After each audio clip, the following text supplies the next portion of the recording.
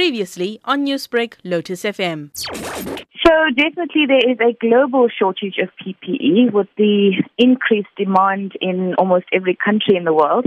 It's put South Africa in a position where we have had to increase our ordering, and of course our local demand has increased. So where we usually would bring in or import and manufacture locally a certain quantity of PPE, obviously in the last few months with COVID, we've had to increase local manufacture and we've had to increase imports. I think one of your pledges is that, you really want to work quite hard to ensure that South African, your members, South African medical health practitioners and organizations have available resources. What's your plan to do that?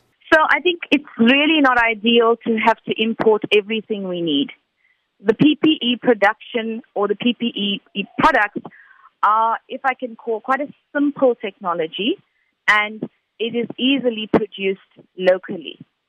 We have not done as much local production perhaps as we should have, and what we are doing right now is in reference to the global demand, we're finding that we are probably not getting as much as we need to from overseas.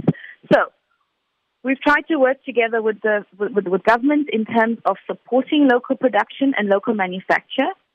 Of course, these companies have limited capacity because they never needed to produce so much before. But what we're trying to do and working and focusing on this for the next few weeks is to ramp up local production. So our dependency and reliability on global PPE supply is less. Any targets? Let us say that we have started working, focusing on this the past week. Our initial focus was to try and get as much PPE imported as possible. And as of last week, we have started to reach out to local manufacturers to also assist them in building their capacity. Perhaps there are things like funding that is needed or specific structural support that would be needed. And we hope this ramps up within 2 weeks so that we can actually move our resources from importation into increasing local manufacturing production.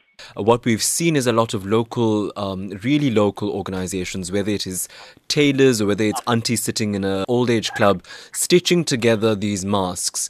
Your thoughts on how best to do this to try and assist in the burden of ensuring PPEs are available? So definitely there is a place for these masks, as you call it, that are produced locally, and repurposing things like tailors and even large clothing manufacturers have come forward to offer their services.